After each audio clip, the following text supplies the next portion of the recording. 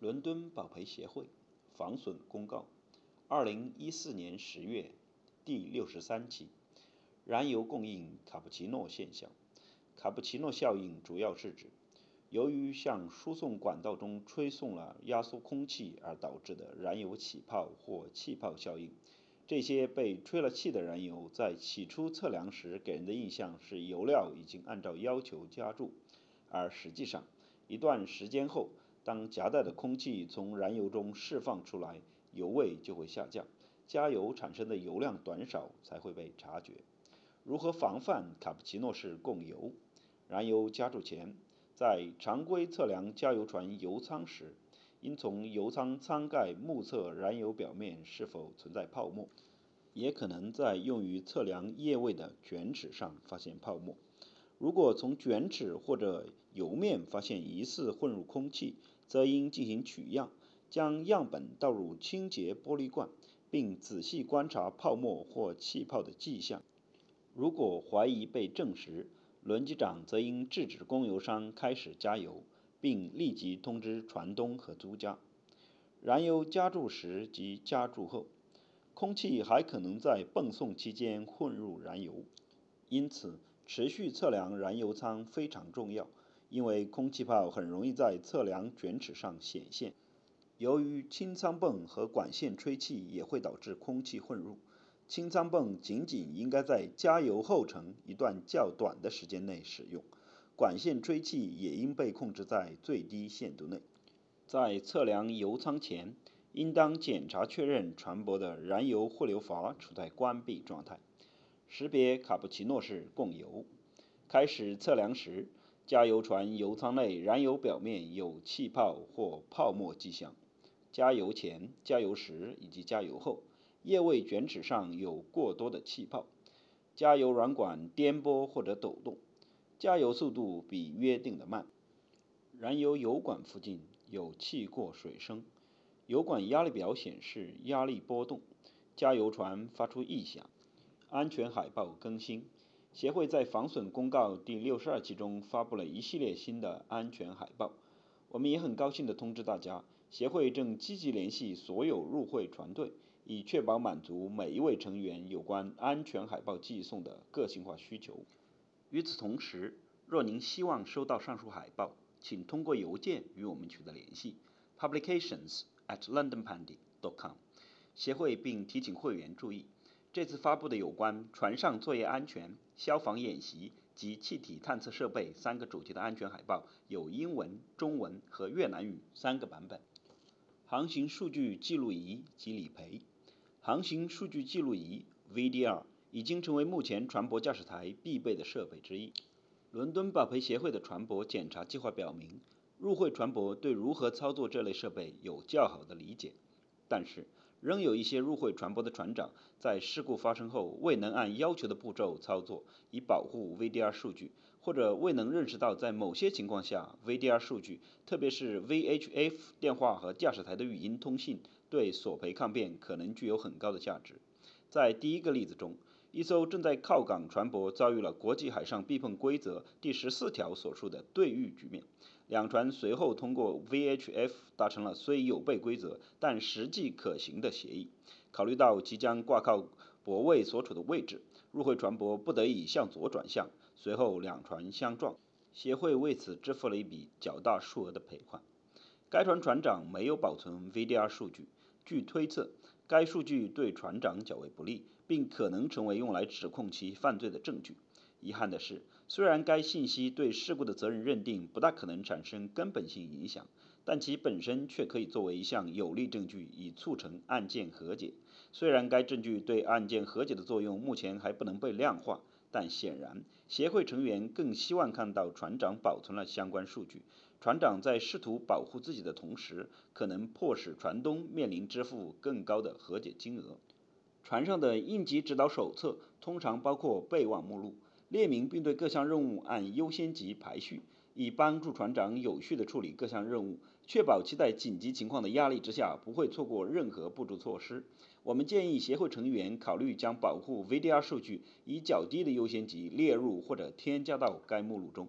在第二个例子中，一艘入会的集装箱船由于受到恶劣天气影响，不得不在许多集装箱尚未被绑扎的情况下移泊。不幸的是，许多未经绑扎的集装箱随之因为该恶劣天气落海。可以理解，船长没有意识到在这种情况下应当保护 VDR 数据，但是随后的案件处理过程中，协会意识到假使当时保存了该 VDR 数据，这些数据可能包含的港口当局和船桥之间的通讯记录，可能会对案件的协商解决有重大帮助。协会无意通过上述事例向成员提出任何特别建议，但希望上述事例能够引起阅读此文的甲板部工作人员的注意。船长夜间指令。船舶检验部门的船舶检查表考虑到了例行检查中船舶管理的各个方面。船长夜航部作为这些检查项目中的一项，因其越来越多的消极发现而受到关注。在追求船舶高效、安全运行方面，船长夜间指令的价值不应被低估，特别是在船舶进港期间。一贯而言，远洋船长通常只值日班。如果预计到达引航站的时间在清晨，在经过较长时间的航行后，有大量事项需要船员们准备。提前开展有效计划，有助于使各方在压力最小的情况下，以可控的、安全的方式进行船舶进港操作。按惯例，船长夜航部包括一系列为夜间当班船员定制的指令，供其理解并据此操作，以确保船舶到达引航站之前，所有船员各就其位，所有物质准备工作均已完成，船舶各方面都已准备好进港。在编排夜航指令时，建议船长考虑包含下述事项：提前呼叫船长，以使其有充分的时间评估全部航行状况，并在到达引航站或操舵前妥善安排夜视工作。呼叫引航站，以确认预计到达时间和靠泊情势，确保在合理的时间提前唤醒白天当班船员，从而使各项工作，比如除锚、引航员灯笼安排、船旗、呼号等准备就绪。呼叫值班轮机员备妥主机，确保其处于随时可启动状态。确保驾驶台人手已按需要予以增加。确保机舶缆绳备妥。确保驾驶台抵港准备工作检查表填写完毕，所要求的系统也已检查。甲板内务。船舶的内务良好一直被视为是良好船艺的一个特征。储物间、油漆间以及其他空间杂乱，不仅会降低工作效率，还会导致严重事故。检验员在船舶检验过程中不断报告称，有重物未经妥当记固，有的甚至被放置在甲板上而完全没有固定。可以想象，在恶劣天气下，四处散落的设备会导致人身伤害。然而，回顾1993年冬天布瑞尔轮在舍德兰群岛发生的事故，我们看到甲板内务不良甚至引发了一起惨重的伤亡和漏油事故。恶劣天气中，布瑞尔轮松动的管道划过尾楼甲板，造成排气孔破损，海水自破损的排气孔中进入燃油舱，导致布瑞尔轮部分失去动力。该轮在其从挪威到加拿大的航程中，在舍德兰群岛南部丧失推进力，最终搁浅并引发一起严重的污染事故。协会提醒读者结合恶劣天气的影响，全面考虑钢材及其他重物在甲板上的放置位置。虽然这起事故发生在20多年前，但其对于今天的船舶内务管理仍有警示作用。协会检验员 Walter Vervloeken，IMCS 独立海事顾问兼公估师。IMCS 代表伦敦保卫协会在西北欧进行新入会和已入会船舶的检验。IMCS 于1990年由 Ada Grave 在安特卫普创立并组建。随着业务量的增长和公司结构多元化， Walter Vervloeken 于1995年加入 IMCS。Walter 现任 IMCS 英国公司主席。依托其专业的船舶检验知识， IMCS 迅速建立起与保卫协会、船壳险保险人、船舶买卖经纪、银行和船企国之间的广泛联系。Walter 评价说， IMCS 检验人员所具备的顶级商船操作知识以及处理钢材类货物的特殊经验，使得 IMCS 经常代表伦敦保卫协会进行船舶检验，就钢材类货物索赔开展货物检查以及进行舱口盖检测。Water 在干散货方面的知识和经验，在其畅销参考读物《舱口盖检测实践指导》一书中得到了清晰的呈现。该书是航海协会的出版物，也是他诸多著作中的一本。不久前 ，IMCS 与 SDT 国际、MacGregor 和传记社合作，最终帮助 SDT 国际成功开发出首个经传记社认证的超声波气密检测装置。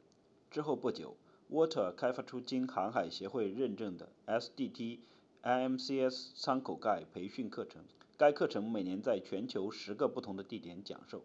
IMCS 认识到有必要确保服务的一致性和服务质量，其利用包括 CBT 在内的内部培训体系，培训、支持和训练 IMCS 分处世界各地的工估师。截至目前 ，IMCS 集团拥有海事工估师和顾问41人，遍布19个国家。多年来 ，IMCS 一直秉承精益求精、质量至上的理念，努力确保为客户提供高标准、一流的服务。Water 说，过去20年来，我们有幸与行业主要参与者，如伦敦保护协会开展紧密合作。我们也从每一个委托事项中不断学习经验，并增强专业素养。